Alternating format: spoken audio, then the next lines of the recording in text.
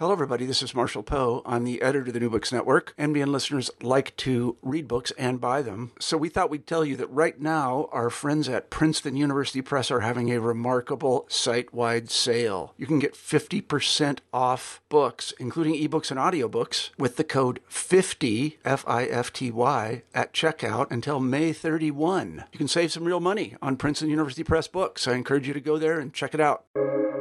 Welcome to the New Books Network. Hello and welcome to the Ganatantra podcast on the New Books Network. I'm Alok Prasanna Kumar. And I am Saryo Natarajan. And we are very excited to bring to you a special episode today featuring the author Rukmini S. Rukmini has joined us on this podcast. Hi, Rukmini. Welcome to the podcast. Hi, thanks for having me. It's our pleasure. Just a brief introduction about Rukmini before we get into the book that she's written that we're going to discuss, which is called Whole Numbers and Half Truths, and it's about data in India. Rukmini S is an independent data journalist based in Chennai, India. Her work focuses on inequality, gender, caste, and politics. Rukmini was previously a national data editor of The Hindu and now writes independently for Indian and international publications. We're very glad to have you on the podcast, Rukmini. So let's kick off with usually the question that we ask all our guests. What was the motivation and thinking behind the writing of this excellent book, which for listeners, it covers a number of areas, and even today you'll only get a briefest glimpse of what this book is about. So given that it covers so many different areas from a data perspective, what was on your mind, Rukmini, when you decided to start work on the book? So I think something that happens with a lot of writers is they have this sort of burning question or burning all-consuming idea that's been bubbling, for a long time. That actually wasn't the case for me. I didn't have a book in me, or I didn't think I had a book in me. And this was for a couple of reasons. One is because I've always been working sort of daily newspaper journalist, which gives you very little time to ever think, stop and think at length about the breadth of what you've done. And I've been a journalist since 2004. I first was a sort of beat reporter, and then I moved to data journalism in 2010. I'd never really taken a break, except when I had my kids, which doesn't lend itself to sort of deep considered thinking.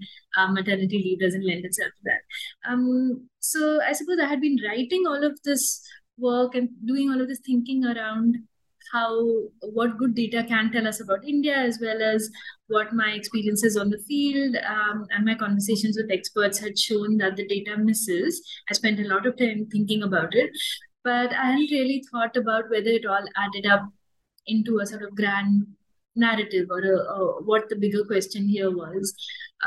Sometime in 2020, I got talking with the political scientist Pratap Bhanu Mehta about something, and for this I had to send him a bunch of articles that I had written. And when he read them at one go, he said, he had very kind things to say, and then he said, "You're sort of covering so many meta themes about India. This would make for a good book where you could look at 10 big questions and sort of look at what the data says about it." And that's the first time I really sort of thought that this could be pulled together into a book. And I think one of the problems with being a daily journalist is it leads to a sort of hubris where you feel that you or one of your friends or colleagues has said everything because something is being said every day. But it's important to have that lesson in humility that sometimes it's not added up to anything. And I wouldn't say not added up to anything, but not added up to a big cumulative step forward in public understanding. So I think part of the reason I hadn't thought about a book is because I felt all of this was known. I keep writing about this stuff. Others do too. The stuff is well known. So it was a good sort of reminder to me to begin talking to my agent, Anish Chandy, who runs the literary agency Labyrinth, as well as Kartika VK at Westland, my publisher. A good reminder that extremely engaged people who know about the broad issues too found enough surprising in what I had to say. And then it felt like, yes, I could see a book coming together, and I pulled this together as a sort of a way to bring together the work I had done, as well as add to it, as well as sort of, to use a word that I usually hate listening to, problematize it a bit, and not present everything as fact or certainty, because I had come around to the feeling that this was not all fact and certainty. So that's how the book came about. No, that's fascinating. And I was, at least for myself, a very enthusiastic reader of your pieces at the Hindu. You recall we've had many conversations and discussions about the data relating to sexual assault cases in Delhi and then in Bombay, which you did a lot of very interesting work on. For those of you who are interested, we will be putting up some of the links to the articles that we're talking about in the podcast description. So please check them out. Which also sort of brings me back to some of the fundamental points made in the book, which is that it's not as if you're personally generating a lot of the data, except in a few cases. But there is clearly a data architecture there in India. And I've heard this said, though I don't have personal experience of it, that the official data architecture in India, to collect data about the country on various metrics and various standards, is supposed to be one of the best in the world, or at least all other things being equal. For a country with its resources and constraints, India possibly does one of the best jobs in its data collection. We know our census exercise, obviously the second largest in the world, but there's also a series in terms of the National Family and Health Survey, which comes out much more frequently. And we do have a lot of data to talk about. But at the same time, and as you've just pointed out, and I wanted to sort of maybe elaborate a little bit more on this, people don't seem to see that data as telling us the interesting stories or the more accurate stories. And we have a bunch of myths. So what did you find about this when you were writing this book? That, people, you see the data, you see this big set of numbers, and you see the narrative, which seems to be, at 90 degrees to the data itself. Yeah, no, a bunch of points in that really that are really important and that I've thought a lot about in the last few years. One is, you led in by talking about how, for the most part, I'm not personally generating data, and I think this came to me very late as a realization, because when you compare yourself with data journalism going on around the world, you feel that scraping and sort of creating new data sets from information that isn't already out there is the cutting edge and is what you should be doing. And you feel that telling stories from existing government data is boring or uninteresting or not exciting or shouldn't be what data journalism is, should be what government press releases are. And it's really been an epiphany for me to realize that communicating foundational truths about the country based on information that should have been widely available and isn't for some structural issues that are solvable now is what I feel is my broad mission. I don't any longer feel that scraping Twitter API to do something is what I feel is most important. And yes, that comes back to, why is this the case? Why is it that these foundational truths don't exist? Is it that we don't collect the data? Is it that the data is faulty? Or is it that we don't communicate it, or a bit of all of it? And reading about the history of how India's statistical architecture came about, even though we broadly all know the contours of it, which is, we know about the colonial apparatus, we know about Mahalanobis.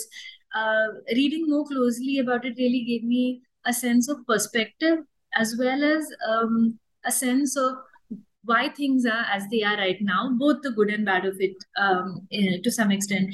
And, as one of the things to read about this, I would highly recommend Nikhil Menon's book, Planning Democracy. I enjoyed very much the chapters about data and statistics, where he talks about the founding moments and the sort of role that Nehru, Mahalanobis and others thought that statistics should play in the planning of a then poor country.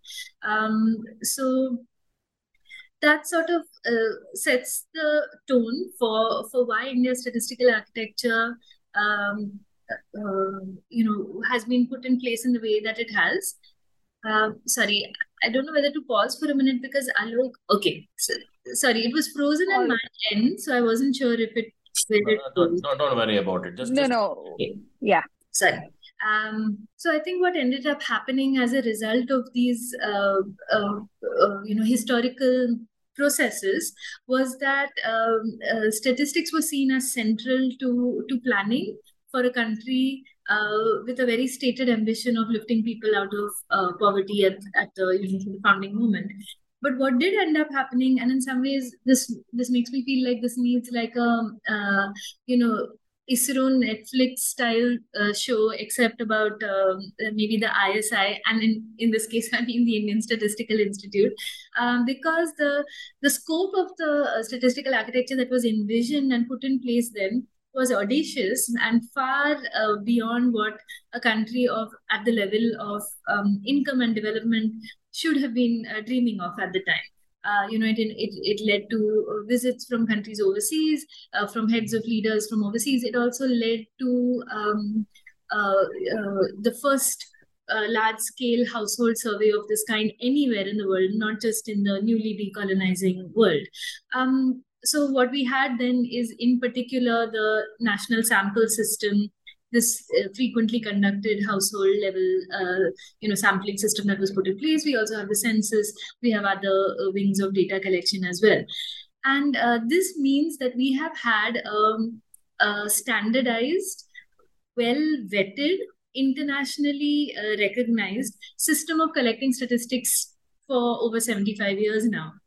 And it provides a rich time series for economists and others from across the world to produce a truly impressive body of research that rests on these numbers. So it's not just that we have this great architecture, we have incredible research that's gone on around all of this for decades now, which then brings me to, why is it then that we know so little about it, or sort of the common person knows so little about it? And I think two things have happened. One is certainly a failure of communication, and I don't necessarily mean communicating the findings. I think that does happen to some extent, but we've done such a poor job of communicating how this data is collected that we've made it two things. We've made it, one, opaque and sort of unintelligible to most people, which then leads people to be turned off by thinking that they don't understand it, rather than the fact that they've just not been explained it well enough. That's one. And we make it open to suspicion, which is now something I realize that a huge number of young people in particular treat official statistics with huge suspicion that sometimes comes from a place that's not entirely founded. I mean, I don't think anyone is here to argue that India's statistics are beyond reproach on all fronts, but I do think that the extent of suspicion with which people sometimes regard the numbers, to the point that young people, particularly young journalists, sometimes tell me, we don't use numbers in what we do because we think they're all fake. I think this is where we've come as a result of it. So I do think that we've done a bad job of explaining how numbers are collected. I think if you stopped most journalists or many students and perhaps even a large number of economists in their tracks and asked them to explain to you how exactly the GDP is calculated, I don't think you'd be left much the wiser in many cases. And as a result, you and I are left, uncertain with how without the tools to understand it. And then when there are problems, as there were a couple of years ago when the methodology to sort of estimate the GDP was changed, the instant thing that people's minds go to then is manipulation, fudging, faking, that sort of thing. Because, if you don't know what goes in, any change seems, fraught with bad intentions. So that's my sort of long-winded answer to one sort of final point on the statistical architecture I want to make is that you see this in many fields. We often paint India's bureaucracy as huge, too big, massive, slow-moving, too many people.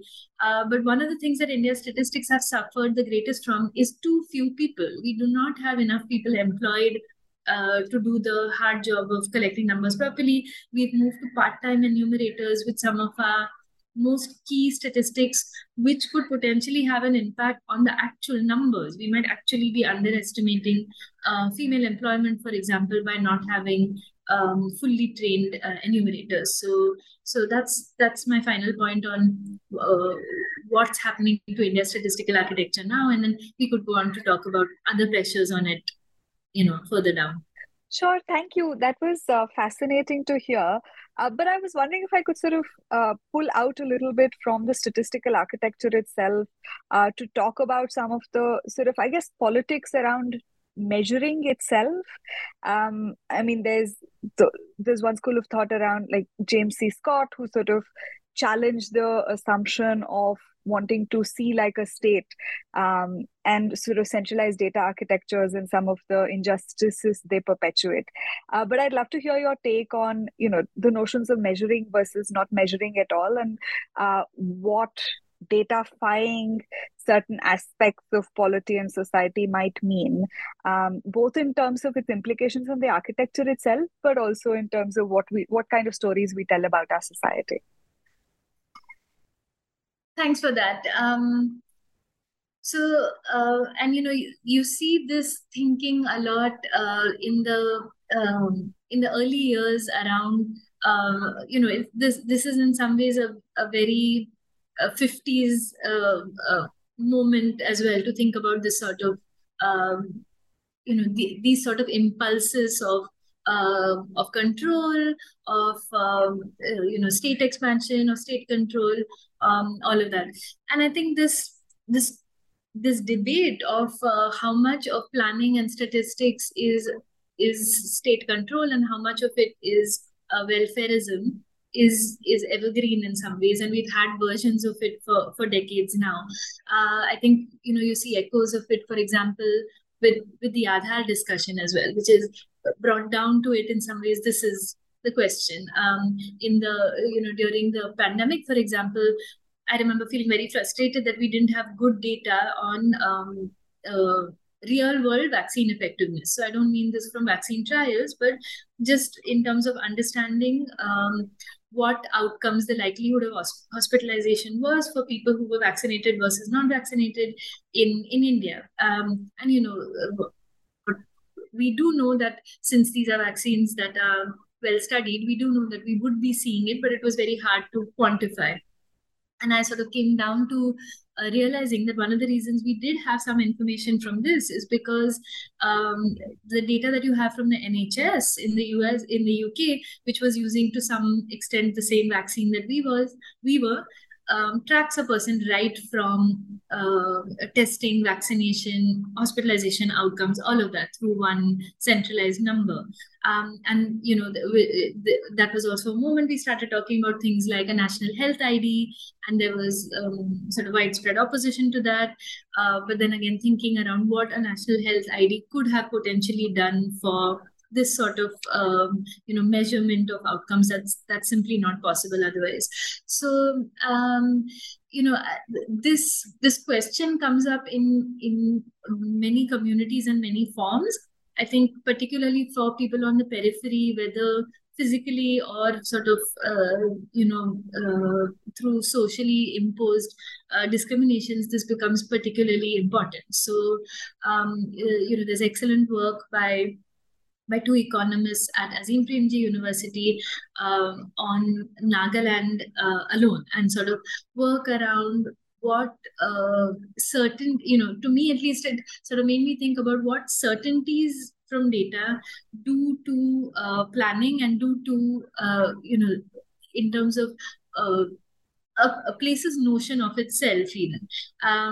So that's sort of very thought-provoking, and you see similar cause to think around notions of citizenship, which will come up whenever the census is conducted, and what it means to participate versus not participate in that exercise. It's all sort of, I absolutely do not have an answer on it, but I see the challenges just, multiplying as we go forward. I think people would typically have had a sort of view of the census as a benign exercise until a couple of years ago even. But what our thoughts are when the census is finally conducted, it's going to be a far more difficult way of thinking about it. And it comes down to all sorts of, even questions around food and food preferences. Just this morning, I was reading something in the Indian Express, which looks at data from the education department in Karnataka, which in some areas offered eggs to children, and in some areas they were not offered, or they were given a choice between eggs and I think bananas and chicky.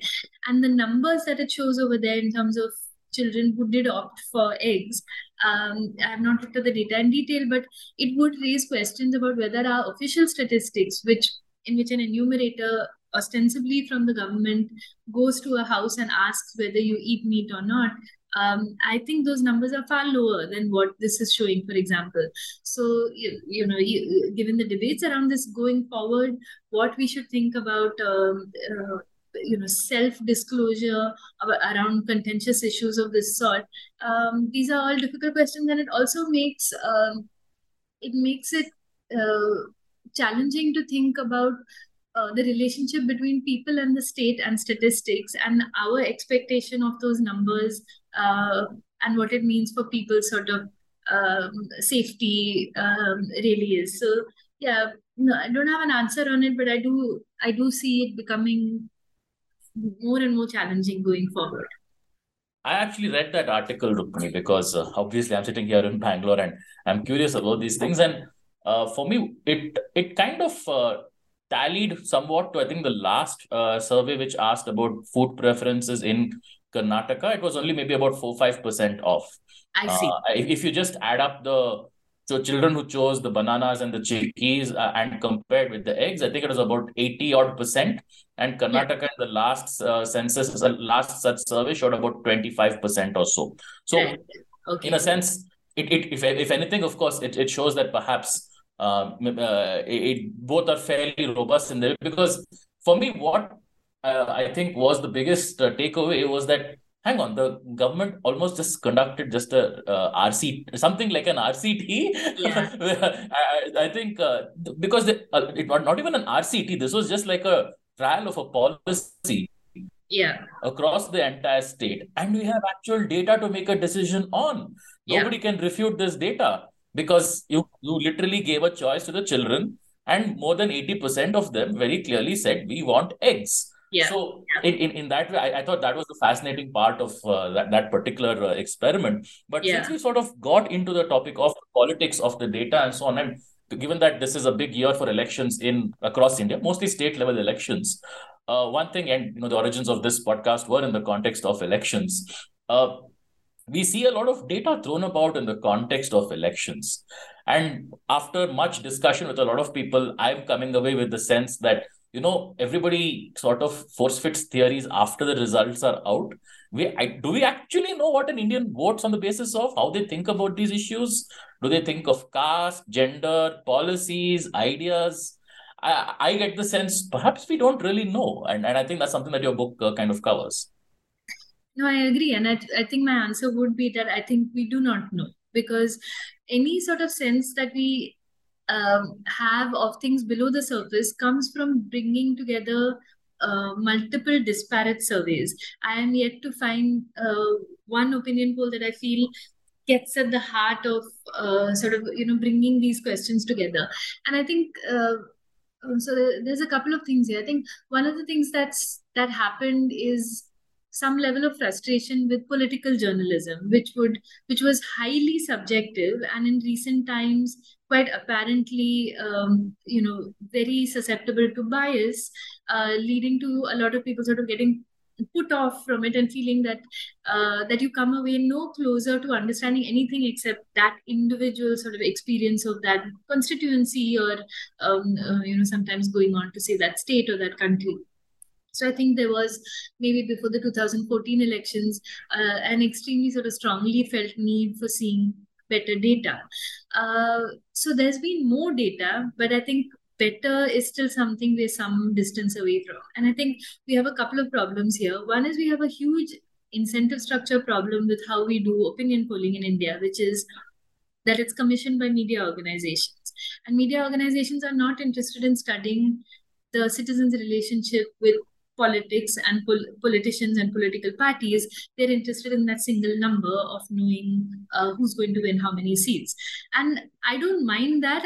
I just think that we have a problem with trying to feed off the sort of what we believe is the the spillover from those surveys. The other questions that are asked, which are things like, what is the top issue you'll be voting for?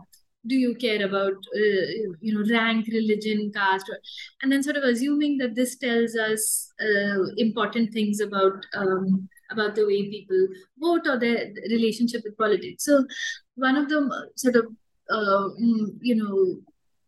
almost pieces of received wisdom that you'll see time and again repeated about Indian voters, particularly in the last 10 years, is that religion doesn't matter, caste doesn't matter, this is a post-caste society, people want jobs, people vote on the economy. And this usually is through a survey question that is asked about what is the top issue you're going to vote for. People will say unemployment, economy, jobs, and so that is the end result. And I have been guilty of literally interpreting such surveys myself, because if they're open-ended questions, you feel like this is it, this is what people are saying. But then the more you look at multiple other surveys, you start looking at things that you feel should have all come together. So for example, if you look at 2014, you'll find that prior to the election, a large number of people said that they were going to that they were voting because of economic conditions and because they wanted, improvements in household sort of living standards. But after the election, in which the incumbent was dislodged, most people said in the same survey, in the sort of post-election part of it, most people said that their economic situation was better than it had been 5 years ago. So there's a clear sort of dissonance again there. Again, you see in 2019 that the top issue that people say that they're going to be voting for is unemployment or jobs. And then the incumbent, which has just presided over very high unemployment, is re-elected, which again sort of should lead people to think about whether these questions should be taken at face value. Simultaneously, you have surveys where people say things like up to 45% saying that they would want a person of the same caste, winning from their constituency. You have, people saying that all of these other sort of dimensions, people saying that they don't really mind whether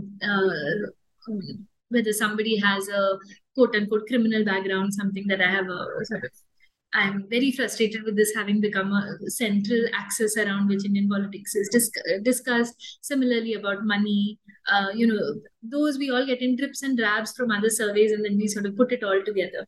So perhaps what we need to do in some ways is to de-link the study of people's relationship with politics from elections and do more quote unquote peacetime surveying to try and understand what people actually think of elected representatives, of delivery of solutions, that sort of thing.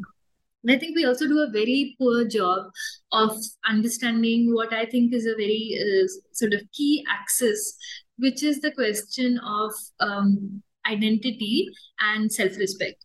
And I think when people talk about identity politics, it's usually to try and be dismissive of parties that either stand for social justice or very sort of overtly for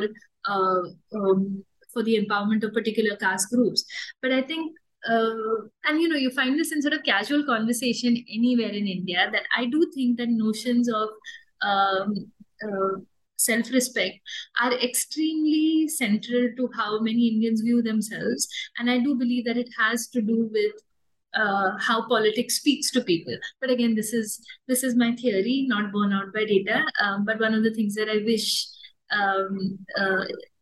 polls did a better job of capturing. No, thank you for that. And as a political scientist myself, I absolutely hear you on the need to have like more peacetime studies. And there's almost like an unhealthy obsession with elections. And I also wonder, and in that sense, my question is about, what motivates data collection in a particular way. Because I guess the first past the post system that India has necessitates trying to link back and find what is that one driver. So the obsession with unicausal explanations, along with a system that almost incentivizes a certain form of communication of political information. So I would love to hear your thoughts on what, more broadly, what drives the collection of data frameworks, and specifically in the context of politics.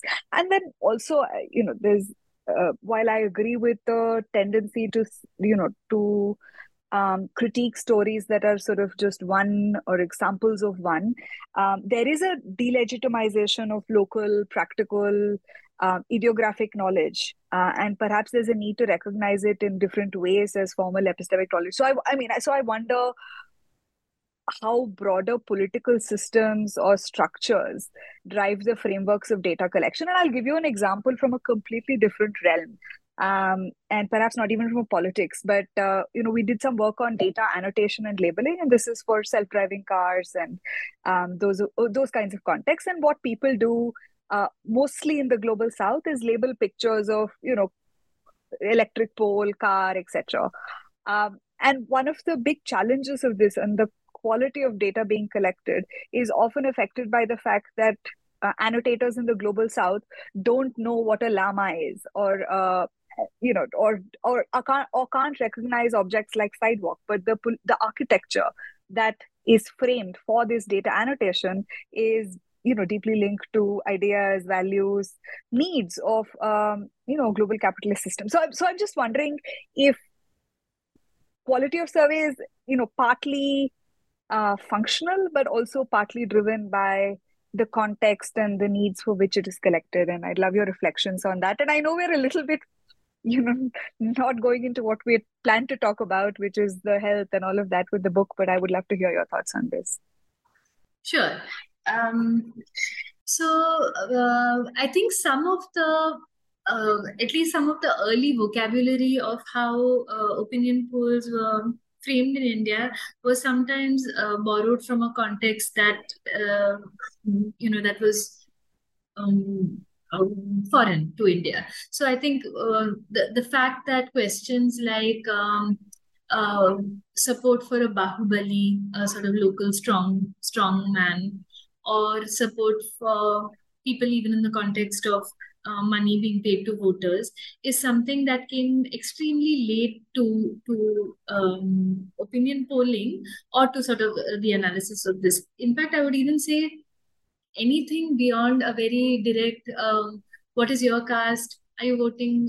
Will you vote for someone of the same caste? Beyond questions, as basic as that, I think these sorts of questions around caste and religion have also come very belatedly, and perhaps not even yet come properly to opinion polls. And I do think this is from borrowing a structure and a vocabulary of polling that was sort of imported in here.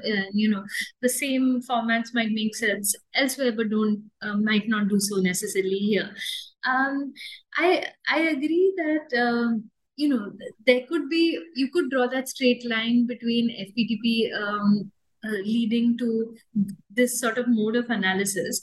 But this is something that conversations with voters make it very clear that there are matrices of decisions, and those are never unicausal.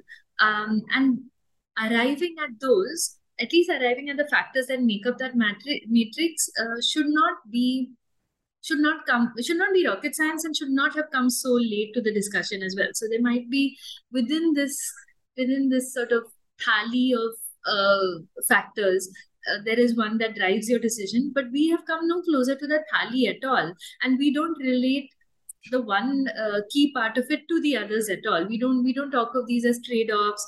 We don't do things like rank analysis. So perhaps in a way, what we're doing is importing the same FPTP to the way of asking questions even, and I think it's just left us a lot poorer. And what worries me deeply is that what is clearly flawed opinion polling has been relied on by those political scientists who work with quantitative data in India for decades now, leading to some established sort of notions around the Indian voter that really should have been junked a long time ago, given the pretty bad data that they were based on. And I don't think political science has had that sort of reckoning. I haven't seen a sort of, open discussion among political scientists who use Indian quantitative data saying maybe we should accept that we've not been relying on very good polls until now. And so perhaps these what we've taken as sort of definitional about Indian voters shouldn't are things that we really should re-examine. I don't see people attempting to do things like replicating findings with other polls or even conducting opinion polls themselves to replicate findings. And I do think that some of these would not be replicated if they were asked in better ways. So we've really narrowed our vision of what opinion polling should do, but we've built a very expansive sort of political theory framework on top of it, and that seems very precarious to me. Thanks for that discussion. I think, Rukmini, I think that sort of is a call for all of us to think a little bit more critically about some of the established narratives on Indian politics. But something that you mentioned, I think, will help us lead into the next question. You sort of mentioned about employment and being a reason for people voting. And I think it happens on a 3-month cycle, because every quarter new numbers are released and the usual fight breaks out, which is, are these numbers on India's employment and labor and employment believable?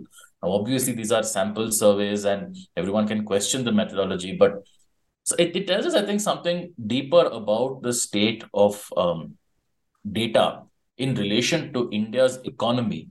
That seems to make, if we thought there were a lot of concerns about political data, and I think with economic data, given how much it influences day-to-day decision-making in government and even among corporates. I wonder if we can talk a little bit about what your book discusses, about some of the issues with what we think we know about India's economic data.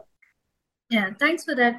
I think one of the things that's happened particularly about data on the economy, is that criticism of it has become so sharply divided along such clearly defined left and right lines that it's really sort of stunted discussion around it, because these battle lines have been drawn so clearly. And it's always a good lesson in humility to go back and look at some of these discussions and realize just how old they are, how long they've been going on similar lines. So in some ways, the discussions that still happen in the op-ed pages of the Indian Express have really happened for 40 plus years now on very similar lines. So just to sort of break it down a little bit into what we're talking about. So fundamentally, there are 2-3 ways that you can measure data. Measure data on the economy in particular, and one of it is through household level sample surveys. The other is through more top level data, and some of this can be administrative data. Some of it can come, from other ways in which you measure the GDP or you measure national accounts data. And most of our discussion around poverty, around access to benefits, around schemes, targeting, all of that has come from household level survey data, while data on the GDP that's much more, from above, is usually used to sort of have more macroeconomic level discussions. And I think what's ended up happening is that there is a literal disconnect between this household level data and this national accounts data, and it's also meant that along these two lines, the left and the right have sort of neatly aligned themselves. And what's ended up happening is that I think sometimes neither side has been able to take on board criticisms, and it's done a sort of big disservice to the overall way in which we measure the economy, which is we are now in a situation where national accounts data typically paints a rosier picture of the economy than household level data does, and each side then spends a lot of time in trying to find flaws in the other side's way of measuring things. So that's sort of one key fault line, which through better conversation really could bring things a little bit closer. I mean, I think there are flaws on both sides that need to be taken into consideration. There has been vast amount of ink spilt on this. People have written about it. Angus Deaton has considered both sides of it for over 20 years now, and really all of it is makes for great reading. More broadly, what's happened, I think, is that our official architecture has not been able to keep up with the sort of high frequency data that we would like on the economy now, and that corporates in particular would want from the economy. And this came to a head really with employment data. So India had a sort of slow moving way of measuring employment, and then the government itself tried to move to a faster system, which was called the periodic labor force survey, which would be conducted every quarter and would be come out faster. I think that shift perhaps didn't happen fast enough, and what's happened is that we now have a rich private data source for it, which comes from the Center for the Monitoring of the Indian Economy. So what we've had for the last few years are numbers through which we can actually argue against official data, because we now have this sort of rich private data source. There are criticisms of ways the numbers are collected on both sides. There are criticisms of the CMI sample, for example, of not being representative enough, and there's of course criticism that official statistics miss a lot of what's going on in employment in the economy. So yeah, I think what's also happened is some very sort of fundamental breaks from how numbers have been collected in the past, which have led to huge suspicion around data around the economy. And I do like to make a distinction between places in which there isn't really cause for great suspicion or hand-wringing, and places where there is. And I think some of the things that have happened around data around the economy do give cause to be concerned. So there's at least three areas to be concerned about. One was when data on unemployment was delayed in 2019, ostensibly because of the election, and then released after the election and showed sort of sky high unemployment. Then we had data on household consumption, which was first delayed, then pulled back entirely, withdrawn, and now we have a slightly methodologically changed way of measuring household consumption that will come out, and no doubt some of these same debates by some of the same people will end up happening then, because there has been a change in methodology. And then what happened was with the GDP, a sort of big change in how the GDP was to be calculated, perhaps not enough clarity around how all the numbers were collected, and then some clear problems with how with some of the databases that were used to make this change. And then the numbers were also backdated, as you need to do to show a back series, which seemed to give cause to worry that the change in methodology was made to make the current government's numbers look better. So we've had these three sort of big disruptions with data on the economy. And yeah, more broadly, I think we have private challengers and not enough nimbleness from government data. That's actually very interesting, because I recall reading a few months ago, I think, for those of you who have context on this, there was a sudden and sharp drop in India's wheat production due to early onset of winter across North India. And this caught the government by surprise. But if I recall correctly, there was one former agriculture secretary who said, why aren't you looking at private data? Because 20 years ago, when the last time the government was caught by surprise, they went to the private sector, and private sector said, yeah, we knew it was coming. Because we keep track of far more parameters, we have much bigger sources of data collection. And the government had sort of, imbibed some of those practices and some of those data points. And I suppose perhaps the future, one hopes, is not a sense of competition between, I will say one thing and the private sector will contradict, but the government perhaps, learning from the private sector that this is a kind of architecture, and perhaps this is the kind of importance that we need to give to data collection. I want to, on that note about the economy. No, I just wanted to jump in with one thing. I think one area where sort of an analogy in my mind is also when it comes to climate data, right? I mean, the government had always been the sort of sole source of all data around, it either came from the IMD or it didn't come at all. And then I think the sort of growth of private weather forecasters has, I do think it has, I mean, hopefully it has helped with, it's definitely helped us as users of this information. But, given that there were some calamitous failures of not reading data that should have been coming up, right from whether it was from the from the tsunami on the East Coast, or whether it was the Mumbai cloudburst of 2005, where we could have used data that was already out there. It didn't need new collection, it just needed more eyes perhaps on it.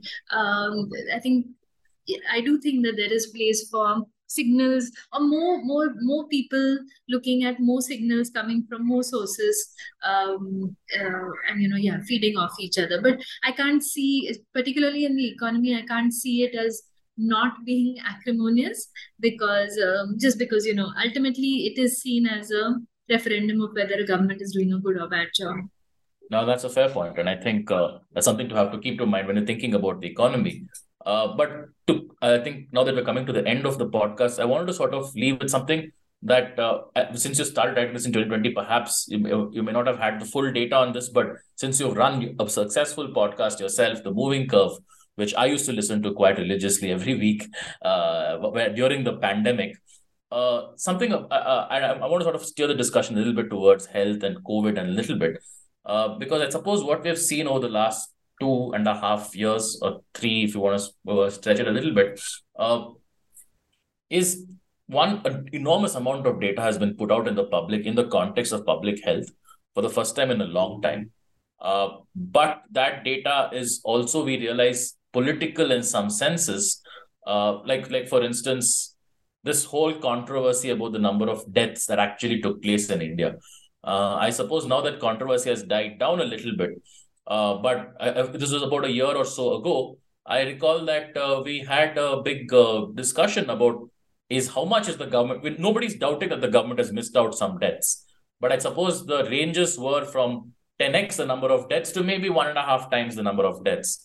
And this sort of, I suppose, highlighted that even the health data that we're looking at, something very essential and fundamental, there are big gaps there. We rely on a data collection architecture that perhaps wasn't suited to this high frequency kind of collection of data. And I think, sir, you wanted to add something to this question also.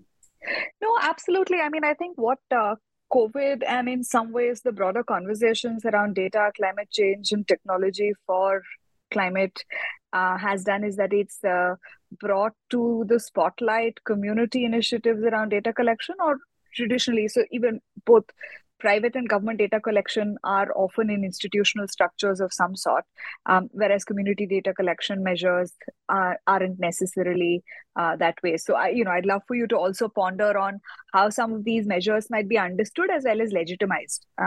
So back to you, Alok. That was it. So I think we'll now hand it over to Rukmini for our 2 questions that we have bombarded her with. Sure. Yeah, I think so. What the pandemic and what the discussion about COVID deaths data in many ways highlighted is just how poor a job our statistical architecture has been doing of capturing disease surveillance and deaths from disease for a while now, and how we have allowed it to sort of atrophy or not keep up to this point, and how shocking it is that it hasn't been more of a scandal before. So just to give you an example, if we were to accept the WHO's estimates that would say that COVID deaths were undercounted by, that the underestimation was 10x. That would have been the WHO's estimate for COVID. In 2017, the last year for which I saw data, India officially reported 192 deaths from malaria, while modeled estimates for the same year placed them at 50,000. So that's a 40x underestimate in routine malarial death counting. there are similarly, or not, if not larger, underestimates for deaths from diarrhea, deaths from TB, and it's shocking that this hasn't been a scandal before. We've not had a international incident with the WHO over estimates of deaths from all of these other diseases, while we perhaps should have. And I think one of the big problems on that count is that our official architecture has relied on doing a reasonably good job of counting deaths from the public infrastructure only, while the majority of Indians now access health in the private system. And we have just not figured out how to do a good enough job of collecting data from private systems. I don't see much evidence that this has got a lot better either. So I don't know how that's going to, I don't see immediate improvement in that. In addition, what was supposed to be our surveillance systems that again, were built in a way that was quite awe-inspiring. How much our surveillance systems fail to pick up is also really something that we should worry a lot about, and how poor the publicly available data from what is being picked up from surveillance systems is really gives me great reason to worry. What happened with COVID deaths data was a combination of a few issues that I think in a way really cuts to the heart of problems with data in general in India, which is that when you hear of this 10x underestimate, your mind goes to, again, manipulation, fudging, faking, lying, suppression. And it's interesting to me to think through how much, how little, in fact, of this would be explained by these sort of malafide in these sort of malafide ways. So one is we went into the pandemic with a health system that misses deaths from all diseases. We know we do that. Secondly, we're a country that doesn't yet register all deaths. Many deaths occur at home, particularly in rural areas, and go entirely uncounted. While this might not be a big problem at the national level, it's a huge problem in some states like Bihar, for which the most recent data shows the state only registered 50% of all deaths. Half of all deaths go entirely unregistered. And then cause of death is still something that we're very far from understanding well in India. So in Kerala, the most developed state of the country, again, the most recent data showed that only 1 in 5 deaths had a medically certified cause of deaths. In Kerala, even the administrative system that's meant to certify cause of deaths has just not developed strongly enough for us to be able to say what people died of. So for all of these reasons, and then you add to it a pandemic that completely overwhelmed not just health systems, but also administrative systems, it would be a real stretch to think that you wouldn't miss deaths in this case. So, that would be entirely to be expected. The extent of undercounting is something on which there might be a difference of opinion, but there are pretty good ways to estimate it. I don't think this was voodoo mathematics in the way it was made out to be. And although it might seem like this debate is now a year or two old, it's actually going to keep coming up because we'll keep having, we're going to have a COVID driven impact on mortality for a few years. We only have the numbers for 2020 so far in India. This whole WHO discussion was up to the summer of 21, and India's official numbers are only up to 2020.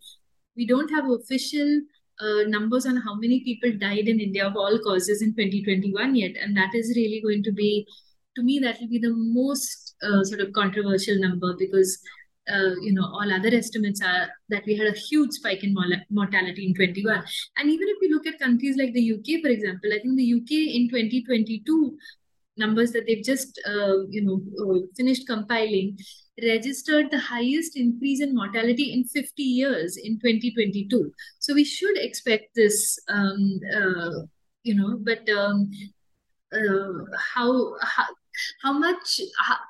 how much energy people are going to have to continue to sort of fight this narrative, especially when it means an extremely strong pushback from the government. I don't know how much people are going to be willing to have this discussion at the same pitch again. But yeah, so sort of broad takeaways from this were that our health our health sort of management system and administrative capacities to count disease and death need a lot more work, not just for COVID, for all disease. Missed deaths are to be expected. In fact, trying to argue that you didn't miss any deaths makes no mathematical, statistical health sense at all. And so accepting that all countries would have missed counting some deaths doesn't seem to me a big stretch.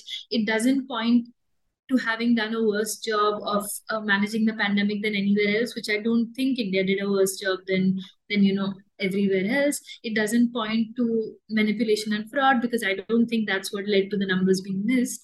But by consistently refusing to accept that there were any excess deaths, that's a problem. That's when we get into problem territories. And just to sort of finally come to Sarayu's point, and it's actually a sort of apt day to be talking about this as well.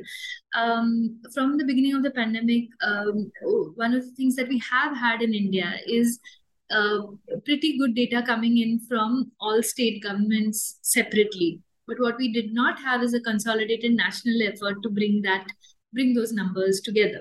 And so a sort of volunteer-driven community effort called COVID19India.org came together to bring all of this data together.